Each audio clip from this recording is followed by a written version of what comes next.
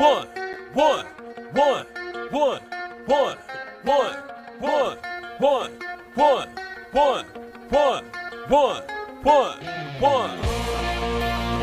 Welcome to the one-on-one. When it comes to ratings, man, we number one. I get the truth, then I give them the scoop. If anybody got a question, I give them the proof. Welcome to the one-on-one. When it comes to ratings, man, we number one. I get the truth, then I give them the scoop.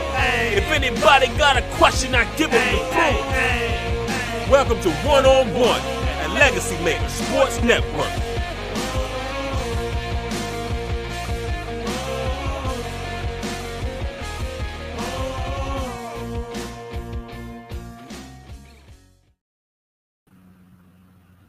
Welcome, ladies and gentlemen. We are here for episode 104 of 101 here on the Legacy Maker Sports Network. And at this somber moment, it is the final interview for our interview portion of season 4. And I'm excited because today we're going to end it on the right foot.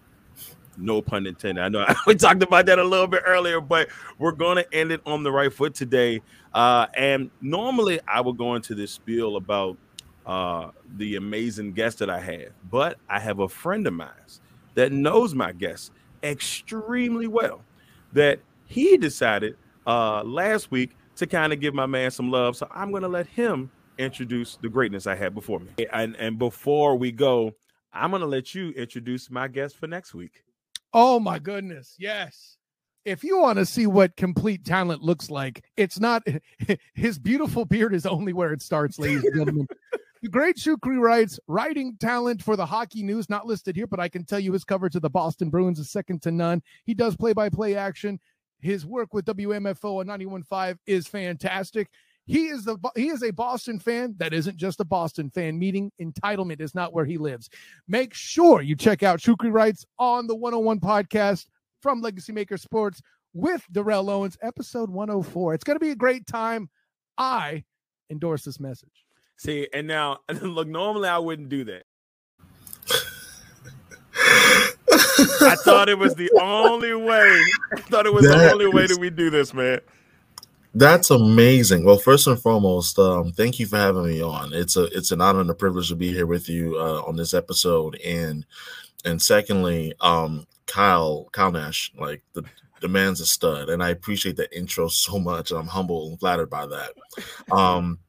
I mean, I'm glad you picked a great photo. I mean, listen, although right now I definitely need a haircut, but I'm not gonna give it to next week.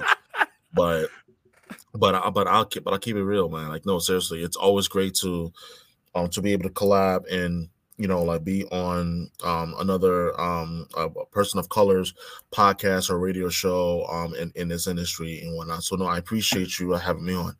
Hey, man, look, it's an absolute honor. Like I told you before, it's, you know, I watched you from afar. I've seen, you know, in the last couple of years, and then we haven't really had a chance to like really talk. This is our first true time talking, but I've always seen your work, and I've always seen you do, excuse me, I've always seen you do your thing, and I'm just like, yeah, he got to get on. Yeah, I got to get my man on the show. So, Shukri, once again, definitely glad to have you. But let's go ahead and get this party started the right way on one-on-one. You know how we always do it, y'all. We start off with the check-in.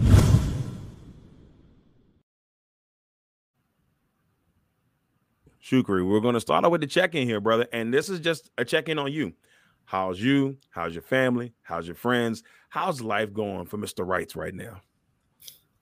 I appreciate you asking. My life right now is really interesting on so many fronts. My friends are just amazing, and I'm talking about my extended family.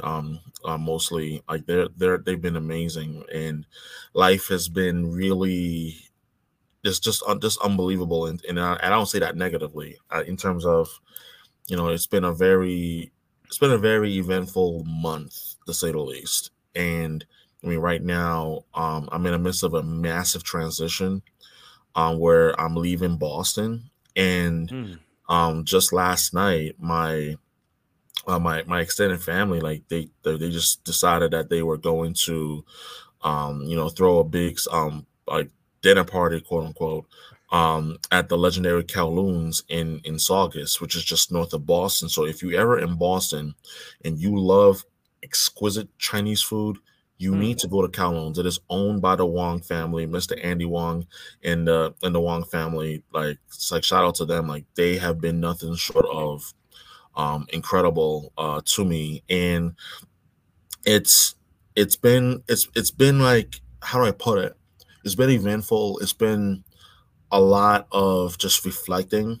And like, I think about just life, my career, and just that it's been so full of risk taking, and like having the balls to actually do something that very few people do or have been able to do. Right. I look back on it with such a great deal of gratitude, and for the first time, there is a piece of me that's not going crazy in terms of wondering what the future will look like. Because the one thing I've learned throughout this process, I don't know what the future looks like, Right. what's going to happen next. I don't control tomorrow. God does. So I think for me right now, I'm just taking it a day at a time. Just reflecting, just taking a step back and just really looking at everything. And like, my close friends have been really they've been just extraordinary. The love that I have received from so many people on social media, when I dropped the news that I was going to be leaving Boston, it's been touching in many ways. Like, but especially when people in the sports media industry Right. like reach out to you personally, and they're like, yo, like, like, feel free to use me as a reference, or like, yo, I'm like, sad to see you leave, but you know what, I really wish you nothing but the absolute best. It means a lot, and especially the people that I look up to, and I respect. Like, that in itself is something that I'm humbled by. And as I said, I'm just taking everything a day at a time, just really just reflecting on what has been a crazy journey so far. Just even the last 2+ years, it's Right. been crazy. But I do genuinely believe deep down, like, like, the best just really have yet to come, and I'm excited to see what's next. Dude, it's amazing, man. Look, first of all, congratulations on the next step, and, Thank you. and it's cool to see, especially, and you'll notice in this industry, it's hard sometimes to find a good support system. One, because there's so many people trying to do what you're doing or trying to do what you do, and you don't know if these people are genuinely caring about you, or they're just trying to do whatever it is to get to the next step Oh yeah. in their career. And Mhm. it's a very tough industry to be in, or even Yeah. attempt to be in, because of those things. And I think, as long as you can keep the foot forward, keep doing your thing, and you're an example. People got your back. And hey, the New York move could, will be your best move, or as they said on Boondocks, make your next move your best move. Best move. No, I know my exactly. man, Yeah. my man Mhm. Wansler. But yeah, so I mean, congratulations on that, man, and nothing but Thank the you. best. Nothing but the Thank best. you. Now, I'm going to Boston November 5th Mhm. or 4th for Commanders and Patriots. Oh, that's So amazing. I'm gonna go ahead and check Calhoun's in there. I'm gonna make Kowloons. Calhoun's. Kowloons. Kowloons. I thought you said Cal. Okay, so No. Kowloons. Mhm. After the show, I'm gonna get you to send that to me, because I'm gonna go and check it out. Then I'm gonna You take should. pictures and send it to you, brother, when we get there. All right, so Mhm. let's go ahead and get into it. Let's talk about how where your passion for sports come from when you were 7, 8, 9 years old. When did the moment that you said, "Man, I'm in love with sports. I love sports." When did that happen for you?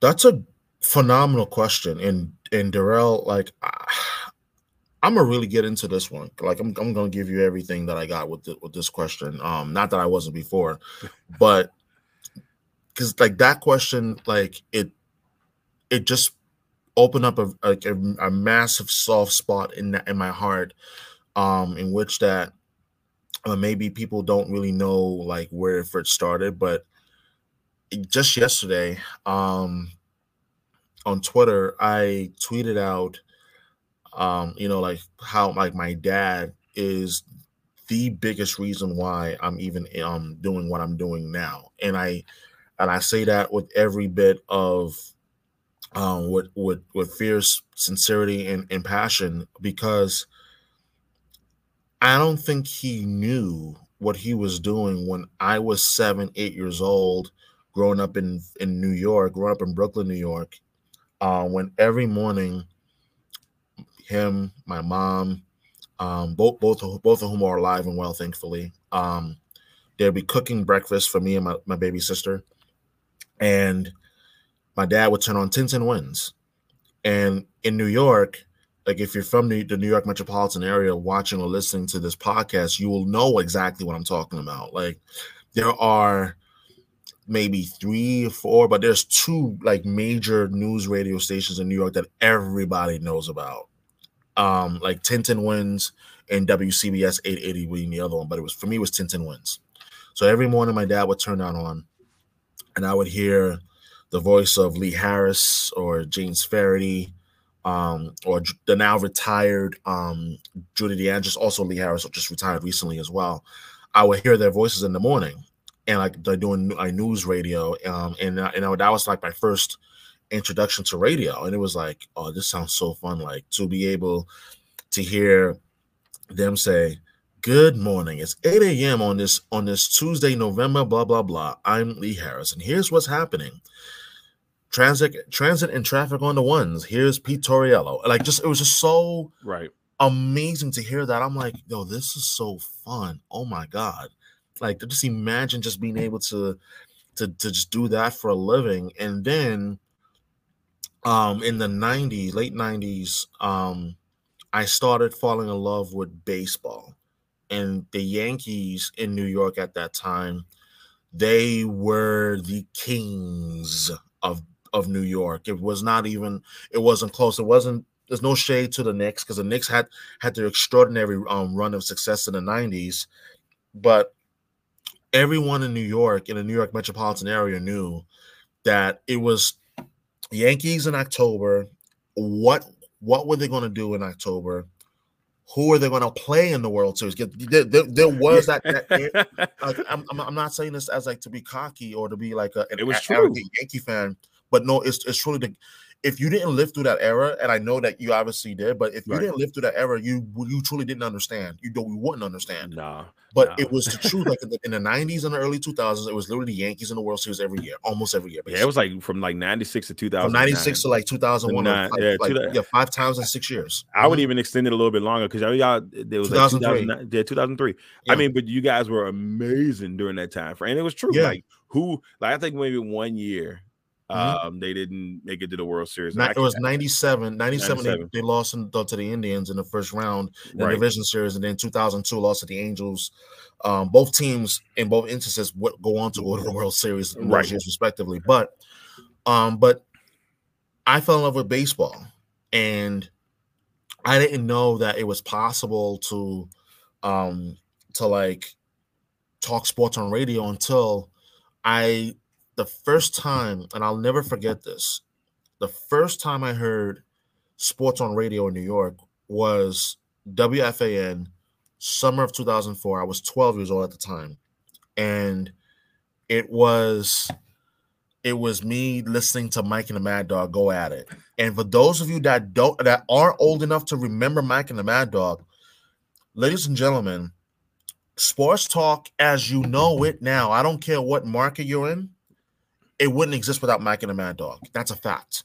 It would not exist without them, because they were the first, and like not the first, but they became the golden standard as to all sports talk shows are held, in terms of entertainment, in terms of being able to have the back and forth, and you know, we all know of Mike Francesa and Christopher Mad Dog Russo, who obviously does his national work with ESPN and as well as Sirius XM Radio for many years now.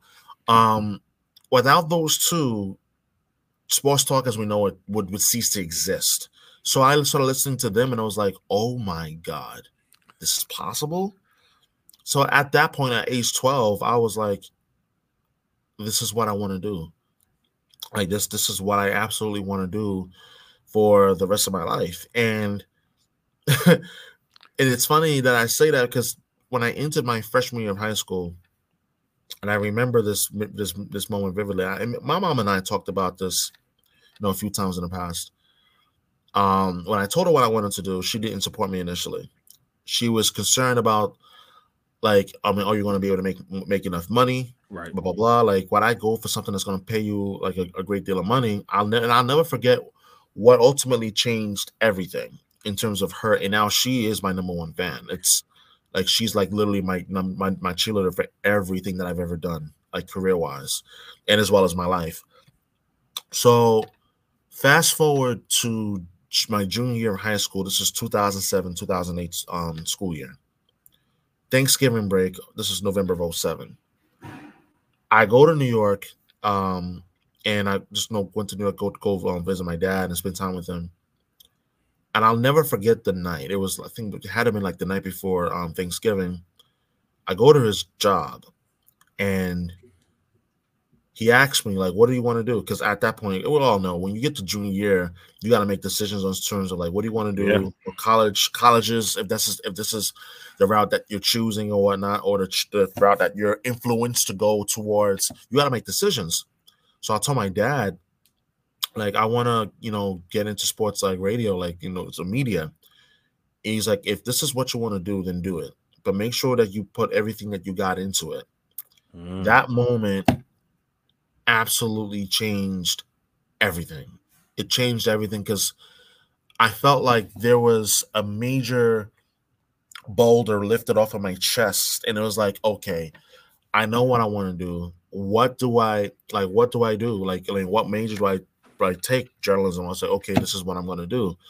And that's where my love of sports and radio like really came in. It wasn't even through sports. It was through news. It was through growing up to waking up to Tins and Wins every weekday morning, and even some weekends, but primarily weekday mornings. And then also, to be honest with you, living through 9/11 in New York, and to be frank with you, the news coverage of that day, and obviously being in New York that day, and everything I remember still distinctly to this day, influenced me even more that this is what I want to do. Like, sports is the candy land of life. Like, Agreed. It really is the candy. It's not life and death. What people had to do that day in terms of news, media, and whatnot truly involved life and death, because there were thousands of lives lost, as we know. So that created an even deeper spark within me that this is what I want to do. I don't care how long it takes. This is what I'm going to invest my heart and soul, my blood, sweat, and tears into. So that's where it all came from. Man, see, and it's crazy because like when you get that itch when you're younger and you finally figure out exactly what you want to do. And I love the fact that your parents supported you on that. You know, maybe it took mom a little bit longer, but it's good that they supported you all the way on that. I'll throw this in there real quick. It's funny because like with my parents, like my mom was like, nah, bro. So it took a while. Like, I mean, I took the long journey to get to this point. You know, and you know, it wasn't until I was 30 and I said, all right, Darrell, you've always wanted to do this. You've been doing PA announcing for 24 years. You've been doing this and that. You know what you want to do. You want to do play-by-play. You want to do this. You want to, you know, and it was one of those things where I said, okay, I got to make the leap. Now, social media obviously made it a little bit easier for us to get 100%. To that, yeah, to definitely get to that point. And, you know, obviously, you know, you want to still, you know, pay your dues. I mean, if personally for me, I know I want to pay my dues to get to that point. 7 years into this now, and I wanted to pay my dues no matter what to get to where I am. I think that's a big part of it. You know, and speaking, you know, you took that college journey. Can you take us through your college journey and how you got to this point in your career right now? Ooh, my college journey was wild. I mean, no parties, right? It's bringing a big smile to my face. You know, you was a saint, right? No parties, right? Oh no. I was definitely no saint. I was like, look, like, don't get me wrong. I actually was not a person that partied much in college. Mm-hmm. I'm not saying that I never did. Like, I went to a couple of parties here and there. Yeah, here and there. But outside of that, it was like 98% of the time, nah. But what's hilarious, and this is the aspect of it that I love talking about because I feel like people need to hear this. So I look at my college years in New York. I went to LIU, Long Island University, Brooklyn campus, from between 2009 and 2015. I look at that in two parts. The first part was the self learning journey, where when you're between the ages of 18 and 21 during those years in college, you're trying to learn and figure out who you are. And I strongly believe that those years are truly the most critical years of your life. Not because of career, not because of money, not because of social influences, is because you have to figure out who you are, who do you want to be. So a lot of those times when I like those Friday nights and Saturday nights where people are, going out to either parties or going out doing this, yada yada yada. To tell you the truth, Darrell, I spent a lot of those times alone. Like honestly, like I can remember distinctly. It'll be a Friday, and I just finished my Friday prayer on campus. I have no classes. I'm hanging out with my fellow Muslim friends and whatnot. And come, let's say 4:30, 5 o'clock, it's just me. And it's like, okay, what am I going to do tonight? I didn't go partying. More times than not, what I ended up doing was I would either go to Newport Mall in Jersey City. I'll take the path either from 33rd Street or from the World Trade Center across the Hudson, the Newport Mall. I'll go to the movies. I would go sit there, go enjoy a movie or two, or I would go to the spot called Port Imperial, where I still believe that particular spot in Weehawken, New Jersey, is got the best views of the New York skyline you probably would ever find. And I would just sit there, not because I was angry. I would just sit there and just be to myself. And through that process, I learned that the most powerful thing you can do as an individual, learn to enjoy your own company.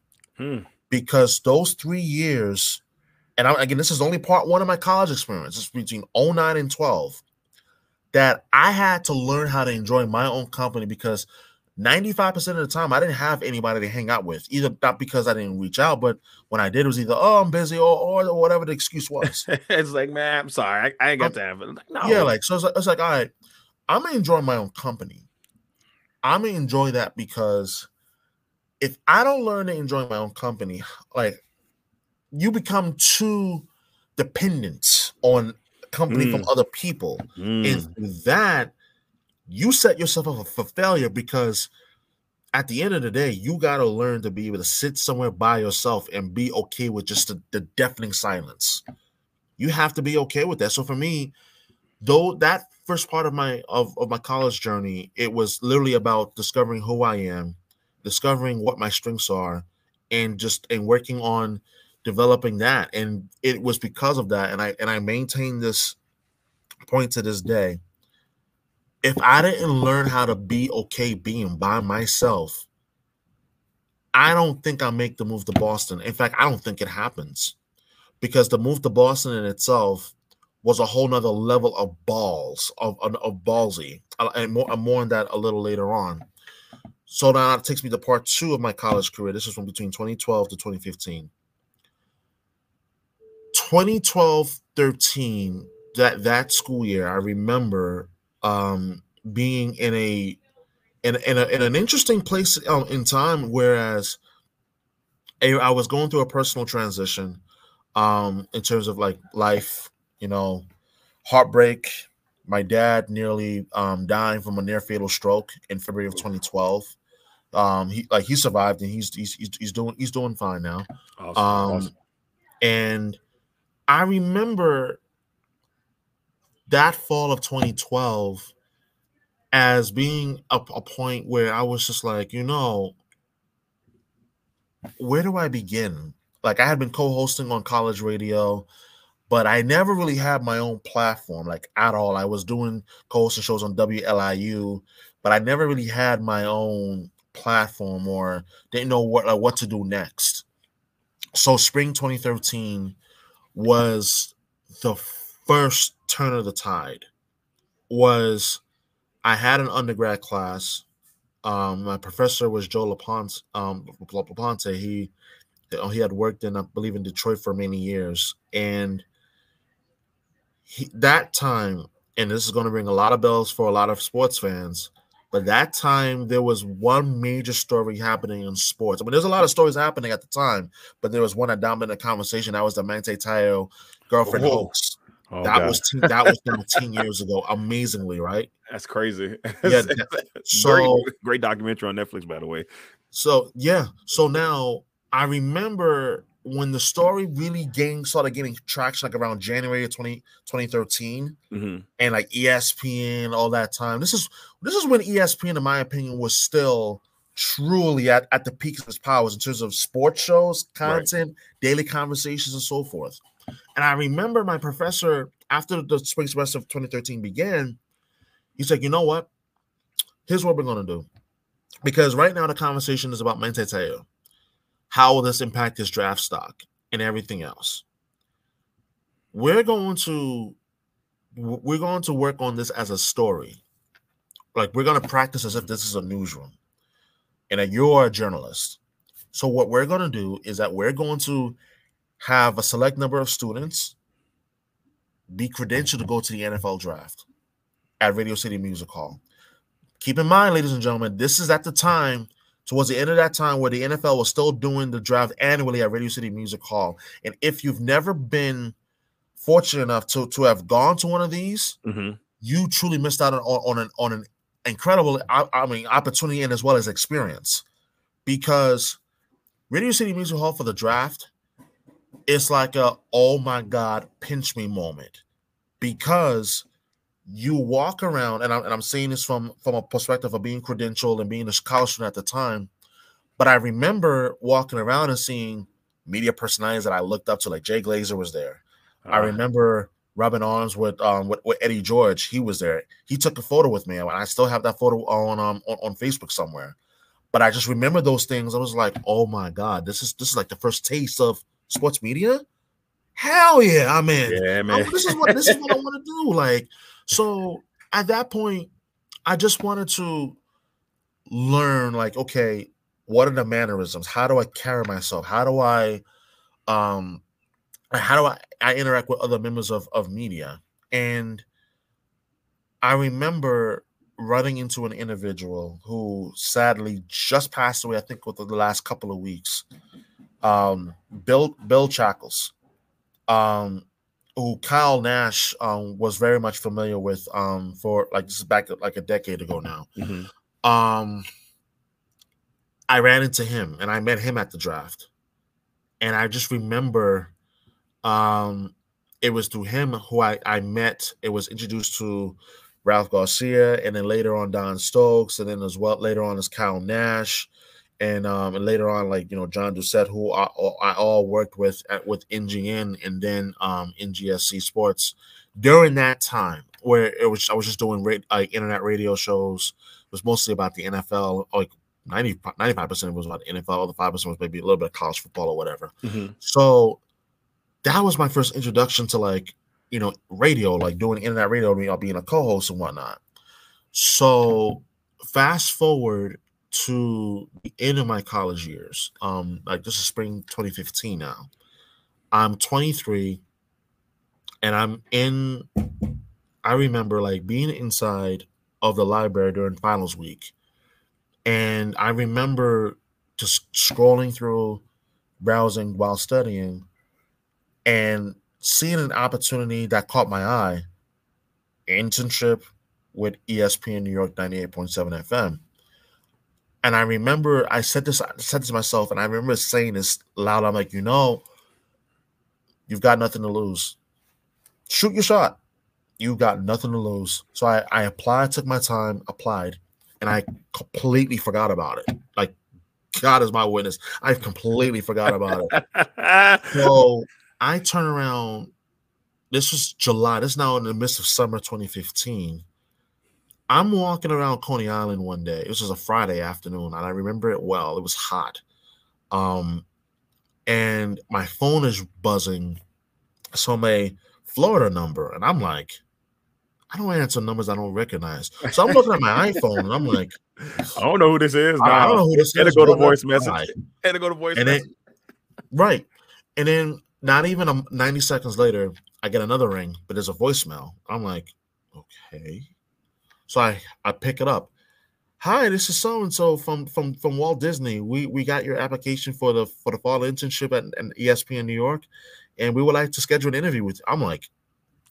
What? Get out, stop it. My heart is at this point. My heart is racing. I'm like, what? And at this point, I'm like, oh my God, I gotta call her back. I'm like, ma'am, I'm so sorry. I didn't recognize your number at all. Yes, I'd like to schedule an interview. Interview was scheduled, I think about a week or two later. I don't remember exactly the date, but I spoke with the program director at the time, Justin Gregg, who's now the boss man at ESPN Radio, but he was the program director at ESPN New York 98.7 FM at the time. And I remember just being this frenzy, like, I know, I gotta tell him what I know. And then he smiled and decided of the phone. I remember him saying, Shukri, I know all the stats. I just want to get your thoughts. I just want to hear you. And I was like, okay. I'll slow down. Conversation went well, and by the end of that conversation, I'm just like, I want this so bad. This is the same station who I at that point for several years, listened to when I did WFAN. This was a station I listened to with Michael Kay, Don LaGreca, Alan Hahn, like just a number of personalities I listened to religiously. And I'm like, man, I hope I get this. So I'm praying. Now, it's like late August. I'm like, I haven't heard anything. So I'm just like, I got to hear something. So I reached out to the person who contacted me for the interview to begin with. I contacted her, and she was like, actually, we do have an update for you, but what time is a good time to talk to you about it? And I was like, I'm actually free now, but yeah, let's talk. She was like, listen, so we did make a decision, and we actually want to offer you the opportunity. And my jaw, sitting on the B-26 in Brooklyn, New York, my jaw dropped. Like, I was like, is this for real? She's like, yeah, we want to offer you the internship. And at that point, I'll never forget just feeling just so euphoric. And I was like, this is so incredible. And I remember sharing the news with my parents, and they were just like elated for joy. And I was just like, this is a station I spent my teenage years listening to. Like, are you kidding me? Like, this is insane. So yeah, like that internship, for those 3 months, like, was probably the most fun 3 months of my life so far. And that was my first taste of what working in a radio station is like, and what that would entail, and all of the hard work that goes on behind the scenes, and as well as like on the mic and whatnot. So that was my college journey for you, like in more ways than one. Well, it's crazy because, like, there's nothing like that feeling you get, especially you were talking about when you were at not Radio Row, but when you were at Music City Radio Hall. And there's nothing like that first feeling when you get into that first big event, and they're like, hey, and you're trying to figure out where do I stand in this? How do I make this work? Mm-hmm. How do I, network? And the networking is the biggest part of all of this. It is. I mean, people don't, I think a lot of people don't realize the networking is the biggest part of this media business, this media game, whatever way you want to phrase it. But it's such a huge part. And just being able to be, I mean, we've both done it now for years. And you get to a point, you said, you get used to it. You get used to it, but you never get used to it. It's Correct. like every time you pull up, you're like, man, I still can't believe that I'm able to do the stuff that I looked at as a child and said to myself, man, one day I'm gonna be there. Well, you're doing it now. And there's nothing like that feeling. And you know, you never, and when you're having that feeling in somewhere that you in a job or a position that you love, you know, it never gets boring to you, and you'll never, you know, that's that. Hey, I'm get a chance to be excited going to work every day. That's the vision you get from that. It's Oh a yeah. beautiful, beautiful thing. All right, so let's we got two more things before we head to our next segment. First, let's talk about how you know, your current career. You know, you're doing a little bit of everything now. I'm not even going to try to I'm not even going to try to you know, individualize it, because you got so much going on. You do play by play. You're on the, you know, the radio station. You know, you know, you write. You do a little bit of everything, Shukri. Just kind of tell us about your career right now. You know, you do some play by play for ESPN Plus. It's just, I could go on and on, but just give us a little bit on your career right now, and just how things are going on that. I've been blessed. I really have. I really cannot complain at all. Like, I've gotten to the doorstep of places that that just even 4 years ago I couldn't have possibly dreamed of. And I want to actually start by talking about like just the journey that is taking me up to this point, because I think there is something to be learned about the journey that one goes through and undertakes in order to reach a level of greatness. And for me, as I am now in my final days living in Boston, I look back at 4.5 years ago, in the spring of 2019. At that point, I had been living in Boston now for a little more than 2 years, and I was just not in a happy place. Like, I didn't have any of what I have now, or what I've been blessed with. Mm-hmm.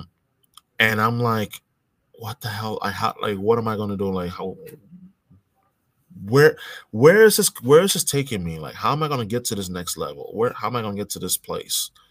And I just remember this one conversation I had with someone who I was dating at the time.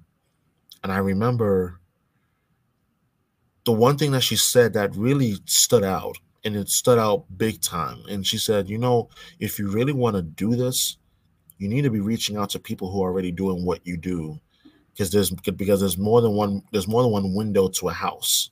And that stood out to me, like, above everything else she said in that conversation. But that aspect, that advice, I took and ran with it.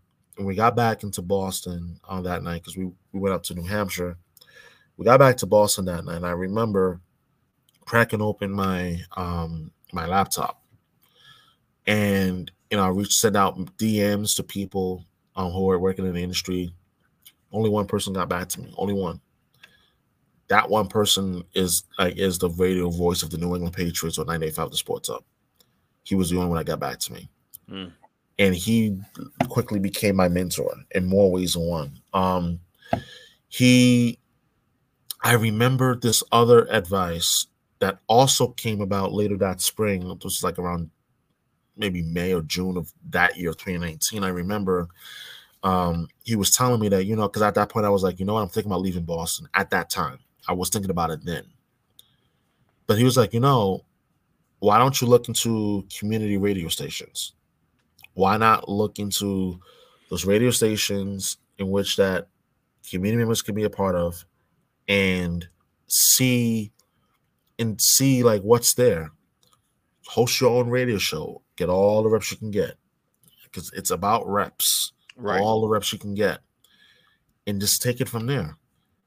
And through, amazingly enough, I'm on Facebook, and a good friend of mine, Pete, he's live streaming on Facebook Live his radio show, WMFO.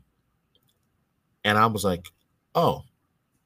So I Google it, Medford. I'm like, this is just right outside the city. Right. Look into it furthermore. Oh, I need to reach out to the program director. Okay. Reached out to the program director. They got back to me about a couple of weeks later. And they were like, hey, So if you want to host your own radio show, you're gonna have to go through like trainings, etc. Blah blah blah. And I was like, all right, let's go. And went through the trainings, went through everything, passed it, passed the test with flying colors. They're like, congratulations, you have your own radio show now. And that was my first, oh my God, moment where it was like, shoot, you're now a radio host. It hit me like on the air.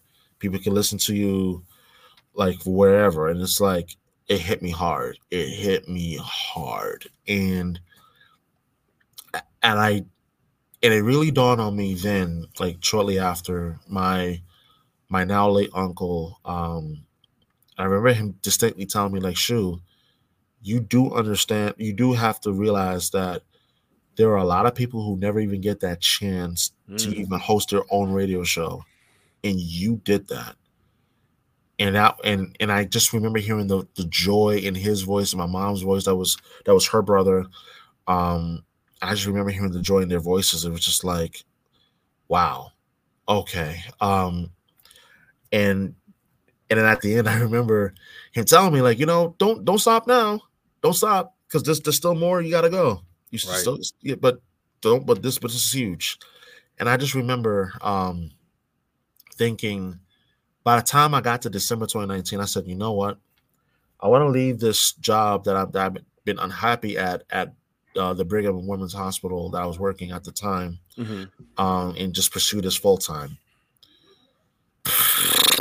Man, if I knew then how hard it is, I don't think I would have made that move. But in January 2020, at this point, I have free time on my hands. I'm like, listen, I'm gonna do 6 a.m. shows. I'm gonna hustle and bustle and bust my ass to do this.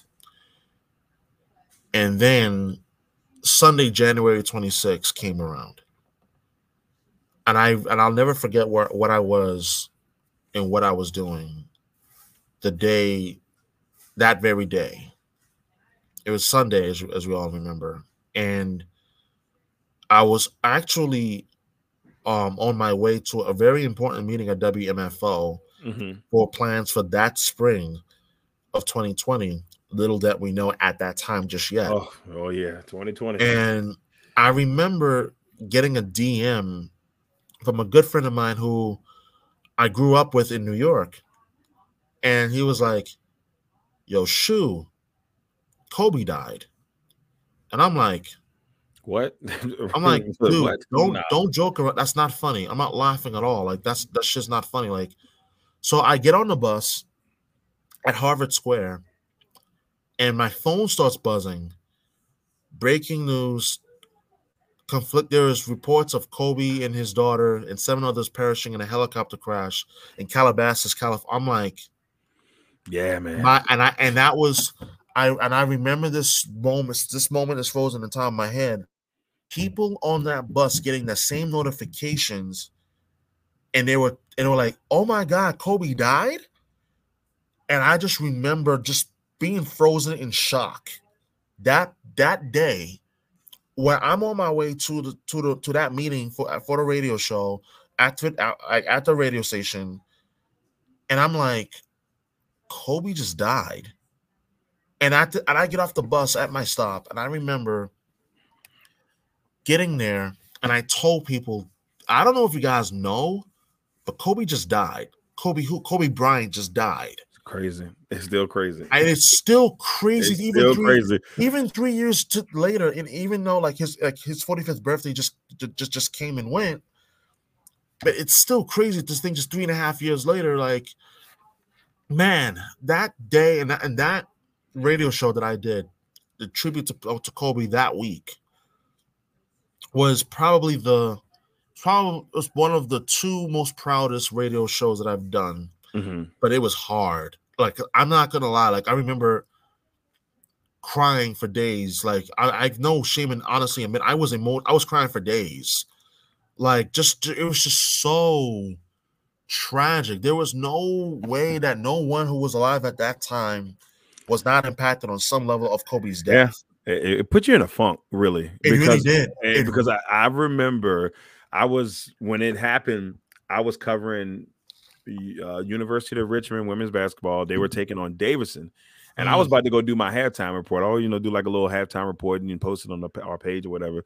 And as it was going on, I was sitting on the side and I see it and I said, whoa. And I said, that ain't real. Then I got people, like you said, just hitting me up. Darrell, is this true? I'm like, I'm finding out like y'all are finding out. I don't know. And then as I had to do my halftime report. We ended up talking about that. And I think to this day is like, it was like the start of what was going to be the next weird couple of years. And I got something for you on that right now. So I remember, like, after that, it was again like people were just in a funk, in just this weird headspace going into like in February of that year. Like me, I was still trying to bust my chops and everything to just try to grind and make it. And then March rolls around, and at this point, this is like the beginning of March. We started hearing, like, at least for me, I started hearing little whispers about COVID. I'm like, okay, like whatever. Yeah, right. Like literally thought nothing of it. And then okay, whatever. And then I started hearing more and more and more whispers, and I'm like, okay, what the hell is this thing? But at that point, I had no reason to be worried. I'm like, what the hell am I worried about? Yeah, right. Like, so okay, now we're not nowhere near here. We don't care about that. Like, yeah. Now March 11th comes around, and I'll never forget this particular night specifically for a reason.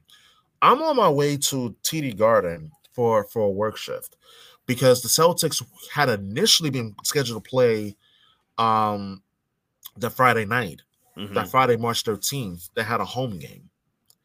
And I was on my way there to work an extra shift just to pick up some extra money or whatever. ESPN breaking news. I'm on a FaceTime call with someone I was talking to at the time. Breaking news. Rudy Gobert has tested positive for COVID. NBA season shut down indefinitely. I'm like, what? Like, excuse me? I'm like, excuse me, like, come again? And I just remember just being in a state of shock. And I walked into TD Garden, and I tell my colleagues, like, guys, I don't know if you guys have heard the news, but Rudy Gobert just tested positive. And Adam Silver has just suspended the season indefinitely. And people were looking at me like, okay. Like, nobody was like taking it serious, and it was just like, wow. And I just remember the very next day, at this point, people were talking like, if the NBA is suspending its season indefinitely, what about the other three major sports, including March Madness, which was scheduled to have started as well? And I went to the radio station because something told me that, by the way, what you should do is go to the radio station, go on air, because something major is about to happen. And I went on air. I was talking about the Rudy Gobert situation, the NBA and whatnot. And I remember getting the notification because I was following it live on the show. Breaking news: the NHL has decided to suspend its season indefinitely. And then it was MLB. And there was, because those were the three leagues that were in season at that time. Right. March Madness announced its canceled the tournament. And I was on the air for 2 hours. And I just remember by that point, I was like, yo, this is getting real. Yeah. And I leave the radio station. And I'm talking to someone at that time that afternoon. And I get an email from the program director. Hey, I really hate to be the bearer of bad news, but we're going to be shutting down the station indefinitely as of tomorrow night. And I'm like, what are you talking about? What do you mean, sir? Like, we're shutting down the station. No one will be able to have in-person access. And that's when everything came like crashing down in terms of just the reality. So at that point, I was like, this is real. This is not good. And now we're talking about places starting to shut down. like in just everything. And at that point, it was hard. It was a really bitter pill to swallow. And I thought about this yesterday. I think it was either yesterday or the day before, but I remember thinking to myself, you know what? This pandemic that just happened, I think, and this is going to be controversial, but I'm going to say it anyway, but I think this was actually the best thing that could have happened to me. I deeply feel that way. I want to explain why. Mm-hmm. It was a horrible time in the world. Absolutely. There's no disputing that. It was really rough in terms of people for mental health. I know because that was my first time dealing with anxiety. But what came from that period was a discovery of how to create content in terms of podcasts Yeah. and networking with people, because everybody was sitting in our homes at that time. No one was going anywhere. Sports hadn't even returned yet. No. So broadcasters and so forth, everybody's sitting in their house.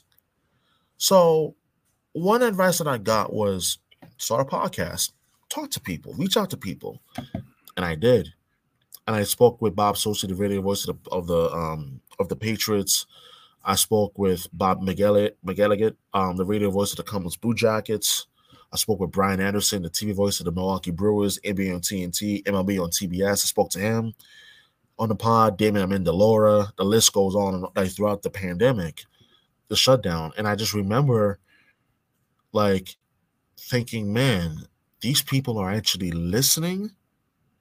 And I had one of them, in fact, Brian Anderson flat out told me, like, dude, you're doing a terrific job, man. Like you accomplished a lot so far in a short period of time. Keep it up. And for me to hear that from him directly in that episode, it was like, oh my God. Okay. So I just kept going. But what started out as something so innocent became much more larger than I could have ever realized or dreamed of. So at the end of the restrictions, like towards the end of it, this was now spring of 2021. One afternoon, this was just because I was going to Bruins playoff game against the Islanders. It was the first game at full capacity, or basically near full capacity at the gun, where people could stand shoulder to shoulder, but you still had to wear a mask inside, per city of Boston. And I remember making a video, trying to pump people up going to the game. And that video just went viral. And people loved it. And I was like, listen, I'm just a fan. I'm just someone. I just love the Bruins. Right. Cool. Thought nothing much of it. And then after that, it just led me to doing another video. Now went viral again. And I'm like, okay, there's definitely something here. Okay. And then Bruins lose or were struggling in that series against the Islanders. I do another video. That one goes viral. And at this point, I'm like, there's something happening. I don't know what this is. But you need to, whatever this is, keep doing it. Keep doing it. Videos, keep going. Not long after, someone reaches out to me and said, hey, I have a friend of mine that does a national show for Sports Map Radio Network, which has over 100 affiliates nationwide. And I was like, oh, really? He's like, yeah, I think you should reach out to him, like, get your chance to do, co-host a national show and whatnot. I'm like, yeah, I'm gonna do that. And I did, and the rest is history. And then after that, I still continue to do more content and whatnot. And so much so that now media outlets have started writing about me when I said that I think Sweet Caroline should be banned from Fenway Park. That one was like a wow, this radio station is now writing articles about me. Okay. Say less. So now at this point, I'm just continuing to create more and more and more content and things along those lines.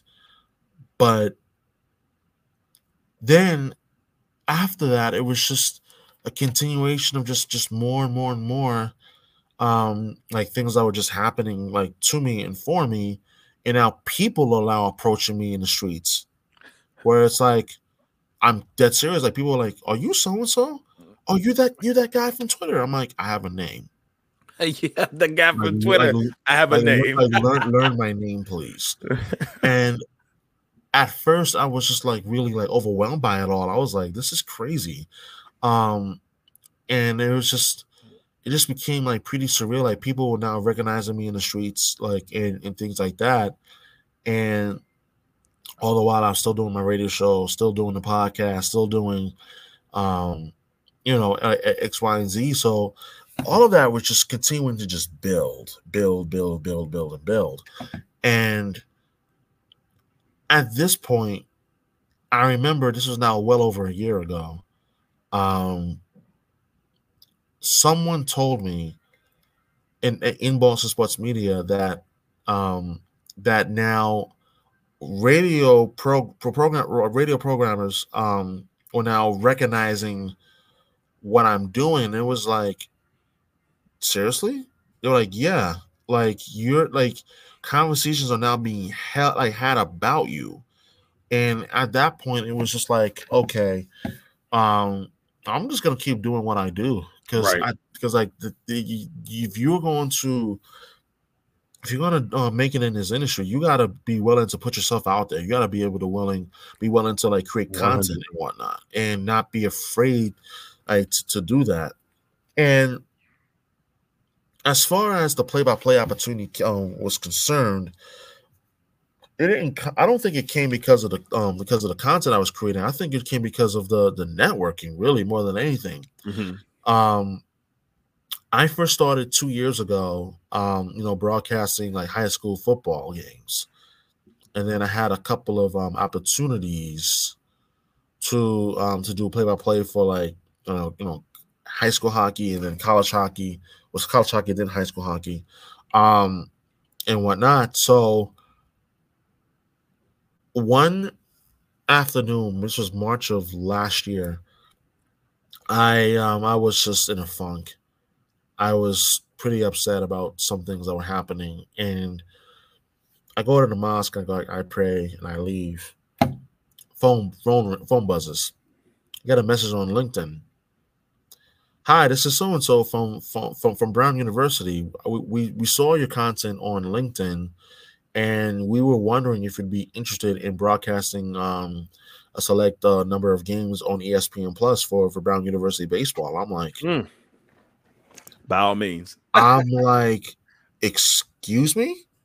This is out of nowhere. Like, right. Only the Almighty knows what he was doing in that moment in time.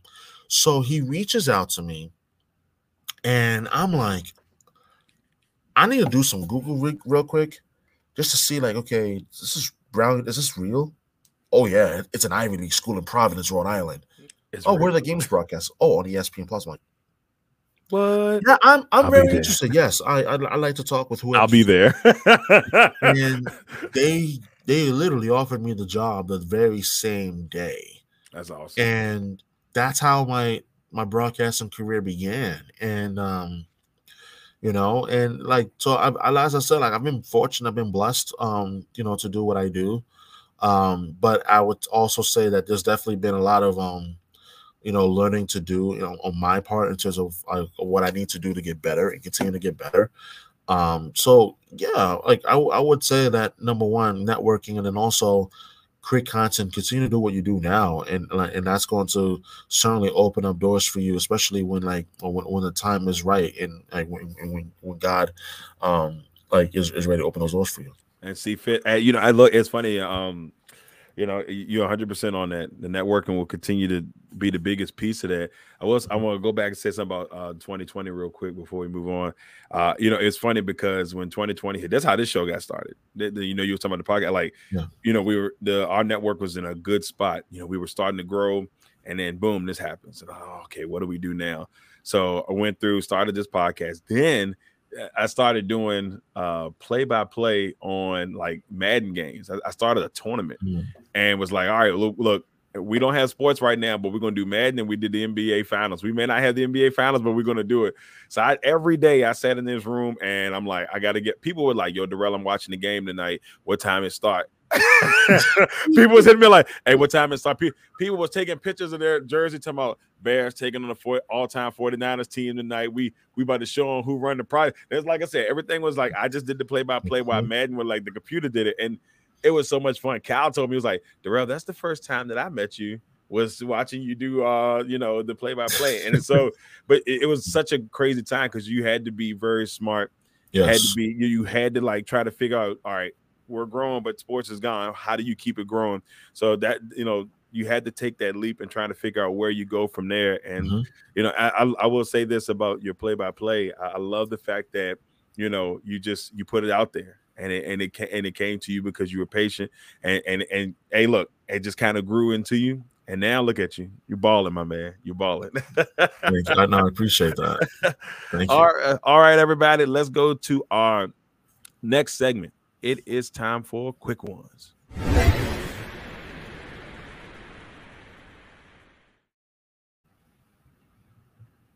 You ready for the Shukri Wrights version of quick ones here on 101? He says he's ready. All I'm right. ready. I'm ready. I'm like, all right, bring it on. I call them layups, but some people would be like, those ain't layups. All right, but the first one we got, your favorite sports moment, Shukri. What was your favorite sports moment?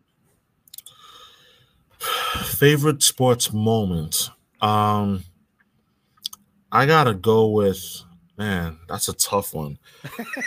That is a tough, I don't know there's so many of them, but like if I have to pick one, it would probably be Game 5 of the 2001 World Series, Diamondbacks Yankees, bottom of the ninth. Scott Brosius hits a game-tying homer in the bottom of the ninth of that emotional World Series. The best one that I've seen in my lifetime. Even though the Yankees lost that World Series, but it's still by far the best one I've seen in my lifetime, considering that this was directly in the shadow of 9/11, right? And all of the recovery efforts are still happening at ground zero at that time, and just being an emotional time for not just only New York, but as well as for the country. So yeah, I would say that for sure, like just because it happened on back-to-back nights. The night before, it was Tino Martinez who hit the tying home run in the bottom of the ninth, and then Derek Jeter, missing November, was born shortly after midnight in Game 4, which led into like the very next morning. It was on Halloween, and then went to November 1st. It was the first time that November baseball was being played. But the Scott Brosius homer was shocking because no one expected it to happen again back-to-back nights, no less in the World Series. But it did, and that was at Old Yankee Stadium. So I definitely have to say Game 5 of the 2001 World Series, Scott Brosius. Scott Brosius, there's a toss back. Tino Martinez, former Mariner, throw it out there real quick. I mean, even though we most people know him for his Yankee days, as a former Mariner, I was a big Tino Martinez guy when he was there, so I love it. Next one, worst sports moment. Worst one, man, I gotta go with that's brutal. That's brutal. 04, the 04 Yankees. It's not even close. The 04 Yankees, the 04 ALCS, blowing a 3-0 series lead to the Boston Red Sox. Yeah, I'll leave that. One. Yeah. I understand completely. I don't want to drag up too many memories. Next one, favorite athlete of all time. Favorite athlete of all time. I like Jordan a lot. I love Jordan. Like Michael Jordan, before the Last Dance documentary, like he was that guy for me. Someone who grew up watching the NBA on NBC back in the day. It was like that for him easily it's gotta be Jordan. It's tough not to love Michael Jordan. It really was tough not to love Michael Jordan. During that time frame, he was absolutely amazing, and still is amazing. Somehow Jordan is still doing his thing. Oh yeah, even though he's not the athlete, but Jordan is still relevant. No matter what anybody says. The GOAT. We're not gonna get into the GOAT debate because that's a whole other thing. Next one, worst actor on TV/movies? Who's the worst? Like you just like, I can't stand listening to watching this person as an actor. You know, it could be on TVs or movie. Just the worst. But like, I don't mess with that person. That's tough because I don't have. Damn. Okay. You can name a couple. I'll let you name a couple if it makes it a little bit easier. So I would go with, man, I'm really, really not a fan of Amy. I think it's Amy Schumer. I don't. Oh yeah, Schumer, the one that she was in Train Wreck with. Yeah, I'm not a fan of her at all. I don't think she's funny. I don't think she's funny. I don't think she is at all, honestly. So I gotta go with her. Like that it's actually a really good one because I don't think she's funny. I agree with you 100% on that. Yeah. All right, so last one on quick ones. All right, so you go on bowling, right? And you can choose 3 celebrities to go with you bowling. Who you taking with you? And they could be dead or alive. For me, it would be Joy Taylor. Okay. Joy Taylor. For me, it would also. I have to throw in. I gotta throw in Tom Brady. Yes, gotta throw the GOAT. And also, third one, man. I'm gonna go unconventional here, but I would actually would not mind taking with me man, Salma Hayek. Oh man, the childhood crush. Of course. Oh, the childhood crush. That's a good one, man. Look, can I come? Look, I would like to partake in this as well. I just want to throw that in there. Oh, all right, everybody. That was it for the Shukri Wrights versions of quick ones here on One. And ladies and gentlemen, it is time to go to our last segment. It is time to leave your legacy. Shukri, we want to thank you, brother. We want to thank you for coming on and spending time with us, telling us about your career, telling us about how your life has went up into this point. We truly appreciate you coming on, spending the time with us, man. And before we go, last question, you know, when you decide to leave, when you decide to say, man, I'm hanging up the mic, I'm gonna chill out. You know, I don't know what your drink of choice is. I'm gonna throw a pina colada in there for now. But if you, I don't know what your drink of choice is, if you do drink, you know, if it's a root beer, that's fine too. We're all down for that.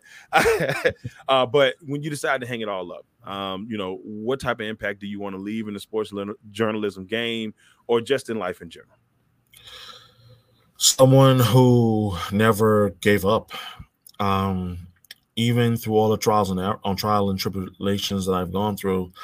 Like someone who never gave up and really learned the lessons that in terms of taking a chance on yourself, because I feel like my life, my adult life, by and large part, has been about taking chances on yourself. And I think that in itself, I really hope that people would take that and use it as inspiration, because it's not always easy, and even days you're gonna have hard days, and but you still gotta, like, you know, overcome that, and, you know, find your voice, and to find that strength, and to persevere through the challenges and so forth. So I would say, like, simply put, I would hope that my lasting legacy when my time is up is someone who didn't give up, someone who who persevered through, like, the difficult times, like, you know, like, not only found a way, but continue to just keep trying, like, to keep trying. And I think just to be, and also just to even be remembered at all is what would really be most meaningful for me. So yeah. All right, man. There it is. Great words of advice. Great vision there. Shukri, why don't you let everybody know where they can find you, brother? Absolutely. You can find me on Twitter at Shukri Wrights. Also find me on TikTok, the same handle, at Shukri Wrights. Instagram at SWrightsRadio _. That's where you can find me on social media. There he is, ladies and gentlemen. Shukri Wrights, finishing it off properly. the right way, as we said earlier. Yes, pun intended this time. Finishing in the right way, our interview portion of 101. It's been a fun season, or a fun part of the season. And as you know, ladies and gentlemen, we are about to transition over to our 101 power rankings in the NFL. That'll start next week as we start to do our power rankings every week up until the end of the NFL season. Very excited. Last year I took a lot of heat. People didn't like the way I was doing the power rankings, and they told me I was cheating. They was like, "Oh, Darrell, you're just going by the records." I was like, "Yeah," because I feel like the record is the most proper way. But I still did the rankings within it. It just wasn't enough. People didn't like the way I was doing it. That's fine. It is what it is. But it's my power rankings. You got yours, I got mine. But with that being said, we're starting back up. It'll be the first day of the regular season. That power rankings will come to you at 6 p.m. Once again, our man Shukri Wrights. Thank you, Shukri. You are the man. Thank you for finishing this all properly, brother. My pleasure. Thank you, Darrell, for having me on. It's been a blast to be on the podcast episode with you today. Thank you, brother. I appreciate it. That's it, everybody. This has been episode 104. We'll be back for episode 105 and our third year of the NFL Power Rankings. I'm Darrell Owens, Legacy Maker Sports Network. Legacy Maker, the All Sports Network.